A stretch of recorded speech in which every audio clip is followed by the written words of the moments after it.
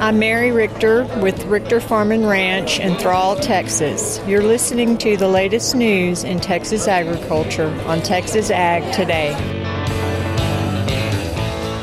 Welcome to Texas Ag Today, a daily look at the latest news in Texas agriculture. Texas Ag Today is produced by the Texas Farm Bureau Radio Network, with the largest farm news team in the Lone Star State. Now here's the host of Texas Ag Today, Carrie Martin. Hello, Texas. We are once again locked, loaded, and ready to roll with another edition of Texas Ag Today. You know the drill. All you got to do is jump on in with me and buckle up. We're going to take a ride around the Lone Star State as we cover the most important industry in this greatest state in the nation, Texas agriculture. In the news today, there is a very positive outlook for the cattle market here in 2023. Cattle prices have already been at near record levels, and there's more optimism to come. We'll have more on that coming up to kick off today's show. My name is Carrie Martin. I'm your host, along with the largest and most experienced farm news team in the Lone Star State. And we're all standing by to bring you the latest news in Texas agriculture, from the piney woods of East Texas to the rocky ranges of the Trans-Pecos, and from the Panhandle down to the Rio Grande Valley. A constitutional amendment proposal goes before the Texas House Agriculture and Livestock Committee in reference to the strengthening of right to farm within city limits. I'm Tom Nicoletti, and I'll have comments from the author of the legislation on Texas Ag Today. Pest control will, as always, be a big issue for Texas High Plains farmers in the summer season. I'm James Hunt, and coming up on Texas Ag Today, some thoughts on avoiding issues with the so-called Green Bridge. The American Farm Bureau Federation signed another agreement with an agricultural manufacturer on right to repair. I'm Chad Smith, and I'll have that story coming up on Texas Ag Today. We'll have those stories plus Texas wildlife news and a complete look at the markets all coming up. 2023 is full of optimism when it comes to cattle prices, and we've already seen it in the markets. Fed cattle have traded above $165 so far, and feeder cattle have broken the $2 mark, with lightweight calves pushing $3. Tyler Shayow is a hedging strategist with agmarket.net, and he sees a lot of upside to come. We're pretty positive the cattle market going out for the next 12 to 18 months. USDA came out with a cattle report earlier in the year. It wasn't really big shocker. We've got the lowest beef cow herd we've had since like the 1960s. So we're going to struggle to find enough animals to put in the feedlot. I think the big important thing to watch is going to be the drought in the southern and the central plains. As soon as they get rain, drought-busting rain, to where they feel like they can take heifers, hold them back, rebuild their herd because they feel like they've got enough feed and hay available for next year, I think that's when you really see that supply of feeder-ready cattle drop, and then the race is on for feedlots to go find those feeder cattle. Meteorologists are saying the La Nina weather phenomenon is over and will now begin to transition into an El Nino pattern. That should bring the rain back, but the big question is, when will all this happen? If we maintain this drought, if we stay in it again for the rest of this summer, I still see it as positive to feeder cattle prices and fat cattle prices. That last big leg up is going to come when the drought gets busted. Tyler Shayow with agmarket.net. Corn and sorghum planting is right on schedule this year, with 40% of the Texas corn crop now planted and 28% of the sorghum crop in the ground. Of course, that's mostly in South, Central, and East Texas, while West Texas and the Panhandle are still waiting to get started. Hagen Hunt farms in the Plainview area of the Panhandle. He says the drought is affecting his planting plans for this spring. It makes it really tough. There's several things that I would love to imagine doing, but until we get some moisture, it's kind of tough to really know what to do yet. As of right now, we're going to have to dry plant, except for where we have irrigation. We can pre-water and possibly, but we're still going to have some help. I'm in a very low water area, so we definitely need some weather changes. And with corn being such a water-demanding crop, Hunt says he may end up planting more sorghum this year. We're definitely thinking about doing some milo on what would have been corn acres. If it had an adequate amount of profile, no doubt it'd be corn. But with the profile and the moisture that we have now, we're definitely considering milo. Hunt usually starts planting corn around the 1st of April. Efforts to protect Texas farmers and ranchers from urban encroachment are making their way through the Texas legislature. Tom Nicoletti goes to Austin for an update. My guest from Austin is State Representative Dwayne Burns.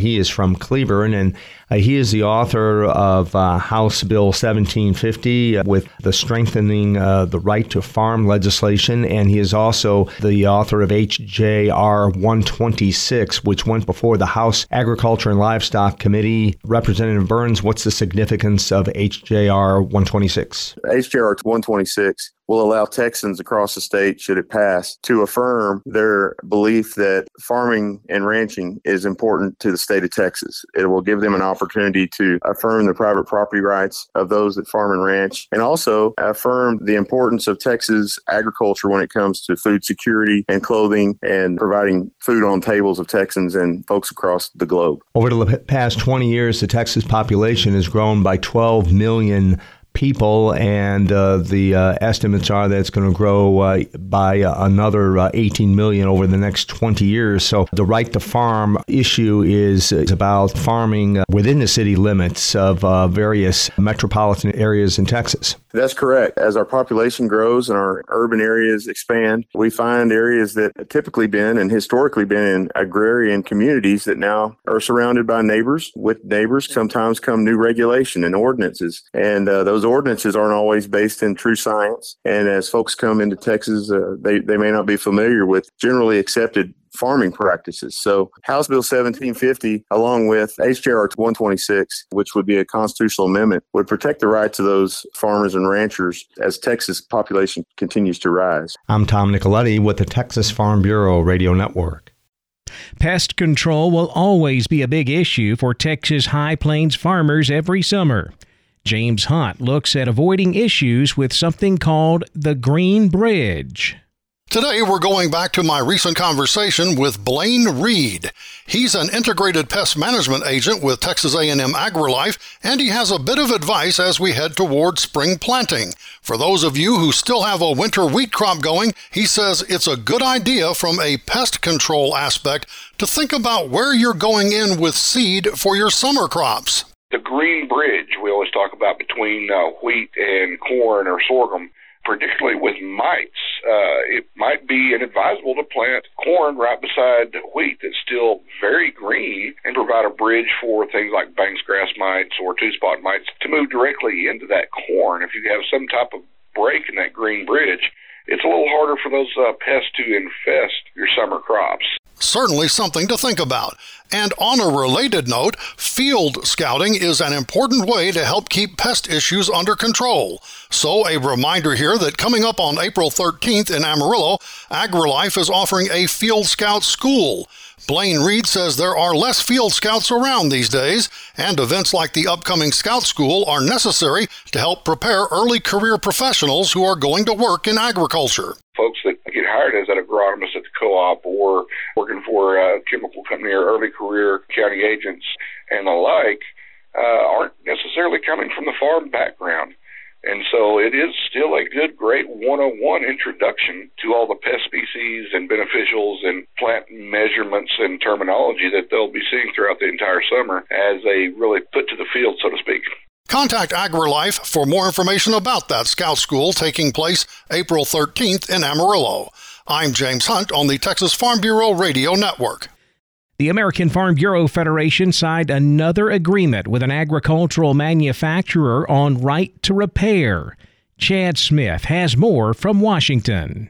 A new memorandum of understanding between the American Farm Bureau Federation, Case IH, and New Holland provides farmers and ranchers the right to repair their own farm equipment. Sam Kiefer, Vice President of Public Policy for the American Farm Bureau, talks about how the agreement will benefit U.S. farmers and ranchers. This agreement follows a previous agreement with John Deere that now represents more than half of the farm market share in the United States. And combined, these agreements ensure that farmers have the right to repair their own equipment, either individually or through independent repair shops, by giving them assurances to have access to diagnostic codes and what they mean, specialty tools, parts, information, manuals, things of that nature. Kiefer says the memorandum with Case IH and New Holland is similar to the one with John Deere, in focusing on making sure that individuals have the right to repair their equipment, as well as the opportunity to lean on a trusted advisor, be it in an independent repair shop, to make those repairs for them. He talks about the next steps in moving forward with Case IH, Deere, and potentially other manufacturers. As the conversations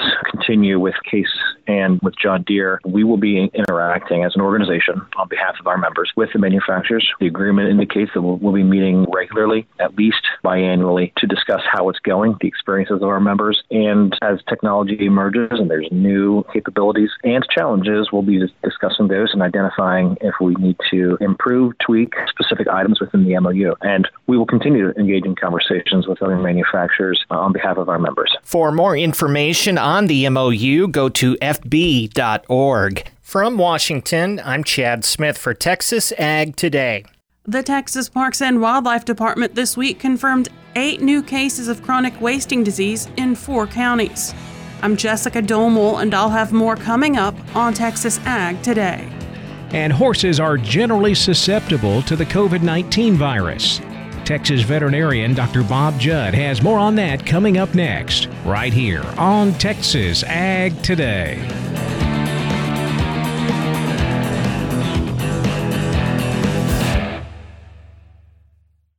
As planting season begins across the country, the American Seed Trade Association reminds farmers to follow the basic steps for seed treatment stewardship. Follow directions on seed container labeling. Eliminate weeds in the field prior to planting. Minimize dust by using advanced seed flow lubricants. Be aware of honeybees and hives located near the field. Ensure that any spilled seeds are removed or covered by soil to protect wildlife and the environment. And remove all treated seed left in equipment. For more information, visit seed-treatment-guide.com or contact your seed dealer.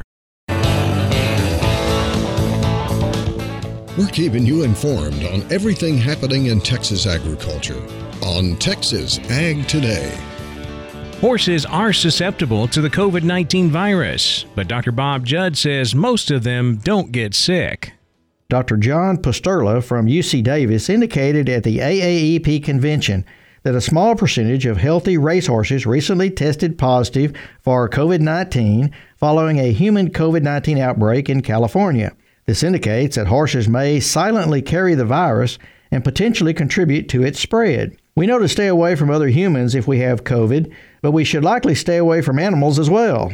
There is some concern that the virus could suddenly adapt to a different species and then bounce back to people. Horses do have a spike protein receptor that is similar to the one in humans, which suggests they might also be able to acquire and transmit the virus.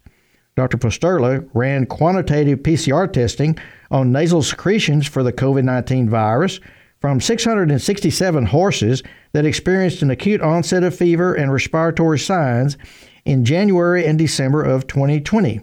They also tested 587 horses at Del Mar Racetrack in California in the summer of 2020 and found one common equine pathogen in about 1/3 of the sick horses tested. However, none of the sick horses tested positive for COVID-19, but 6% of the healthy thoroughbreds tested positive for the virus. Another 1,100 horses that were presented to the teaching hospital at UC Davis were tested and found 3.5% tested positive for COVID. And it is believed the exposure was from humans with or without active COVID infection. Dr. Posterla also says the virus will likely become more contagious and could cause disease in horses in the future, so we have to monitor the situation. I'm Dr. Bob Judd. This is the Texas Farm Bureau Radio Network. The Texas Parks and Wildlife Department has confirmed 8 new cases of chronic wasting disease in 4 Texas counties. Jessica Domel has the story in today's Wildlife Report. The Texas Parks and Wildlife Department has confirmed 8 new cases of chronic wasting disease in Texas. CWD is a fatal neurological deer disease. According to the department, 3 cases were confirmed in a deer breeding facility in Zavala County. Another case was confirmed at a breeding facility in Washington County. All 4 of those cases were detected through live animal testing before the deer were moved to registered release sites. 3 cases of CWD were found in a breeding facility in Gonzales County through antemortem and postmortem testing. Officials say that testing was required as part of a herd plan after the facility received CWD exposed deer from a facility that had a positive CWD case in Uvalde County in 2021. The department also confirmed an additional case of CWD at a release site in Hunt County, adjacent to a breeding facility that is already known to have CWD. On Wednesday, officials told the Texas Parks and Wildlife Commission they are awaiting confirmation of 2 other potential CWD cases. One is in Hamilton County and the other in Frio County. The department is awaiting confirmation from the lab on those tests. TPWD and the Texas Animal Health Commission have taken action to secure the facilities where CWD has been confirmed. They say they're investigating the extent of the spread of the disease within those facilities. CWD can be spread to deer, elk, moose, and other members of the cervid family through direct contact with an infected animal or their carcass, or indirectly through infected items in the environment like soil, dust, or forage. We'll have more on these detections in an upcoming episode. For the Texas Farm Bureau Radio Network, I'm Jessica Domel. Another up and down trade in the cattle complex on Friday. We closed it out with live cattle mostly higher, feeder cattle mostly lower, while the grain markets took a big jump. We'll check out all of Friday's livestock, cotton, grain, energy, and financial markets coming up next. Keep it right here on Texas Ag Today.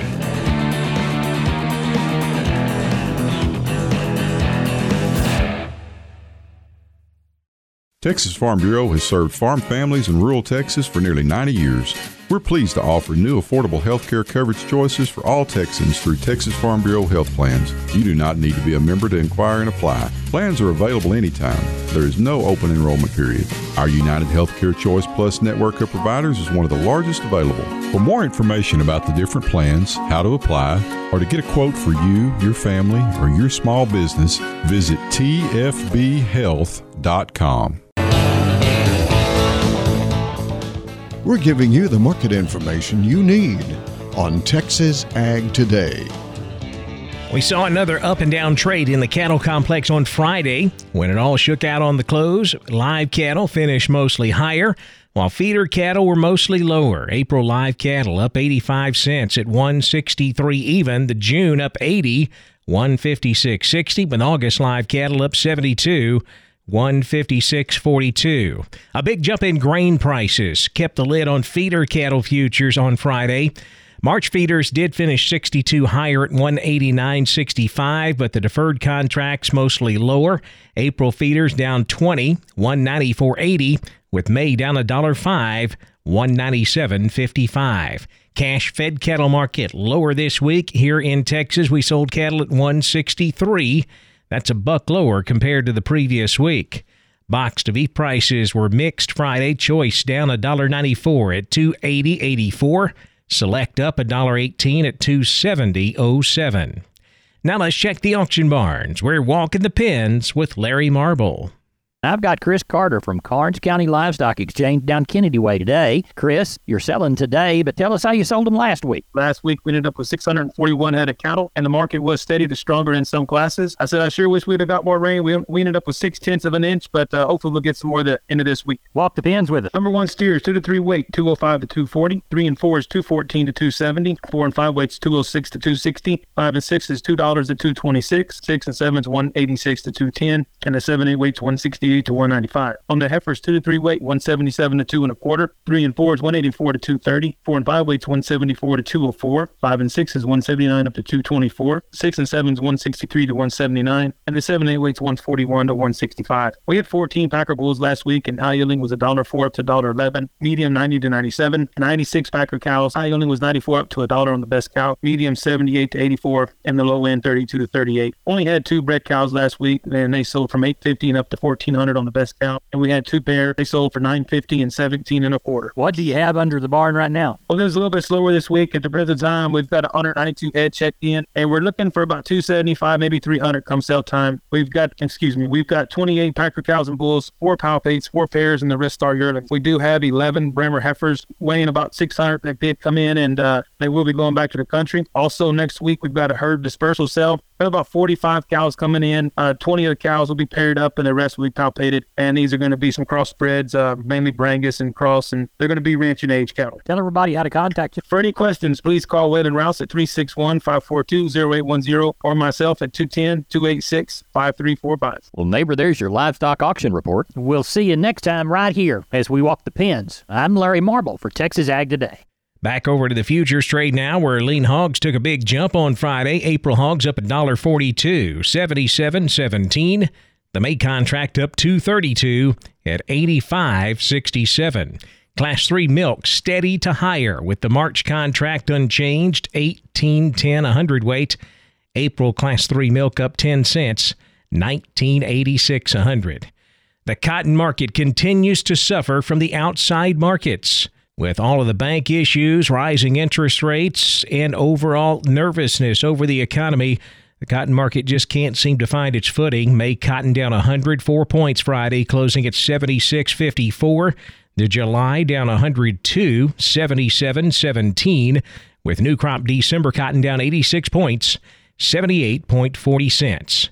The grain markets got a huge shot in the arm from a rumor on Friday. Reuters reported early in the day that Russia is considering a ban on exports of wheat. That sent the wheat market sharply higher, with some of that support spilling over into the corn market. Later in the day, that rumor proved to not be true, but we did hold on to the gains anyway. May corn up 11 1/4, 6.43 a bushel. September corn up 9 1/4, 5.69 1/4. But the big gains came in wheat, with July Kansas City wheat up 27 3/4, 8.34 1/4. July Chicago wheat up 26 cents, $7 even. In the energy markets, April natural gas up 3 cents Friday at 2.18. May West Texas crude down 79 cents, 69.17 a barrel. The financial markets slightly higher Friday afternoon. The Dow up 85 points at 32,190. The Nasdaq up 17, 11,806, while the S&P was up 16 at 3,965. That wraps up our look at the markets, and that wraps up this edition of Texas Ag Today. I'm Kerry Martin. Hope to see you back here next time as we cover the most important industry in this greatest state in the U.S. of A., Texas agriculture. Thanks for listening to Texas Ag Today. Be sure to subscribe to our podcast on Apple Podcasts, Google Podcasts, or Spotify. For more Texas Ag news and information, check out our website at texasfarmbureau.org or tfbradio.com. Texas Ag Today is a production of the Texas Farm Bureau Radio Network.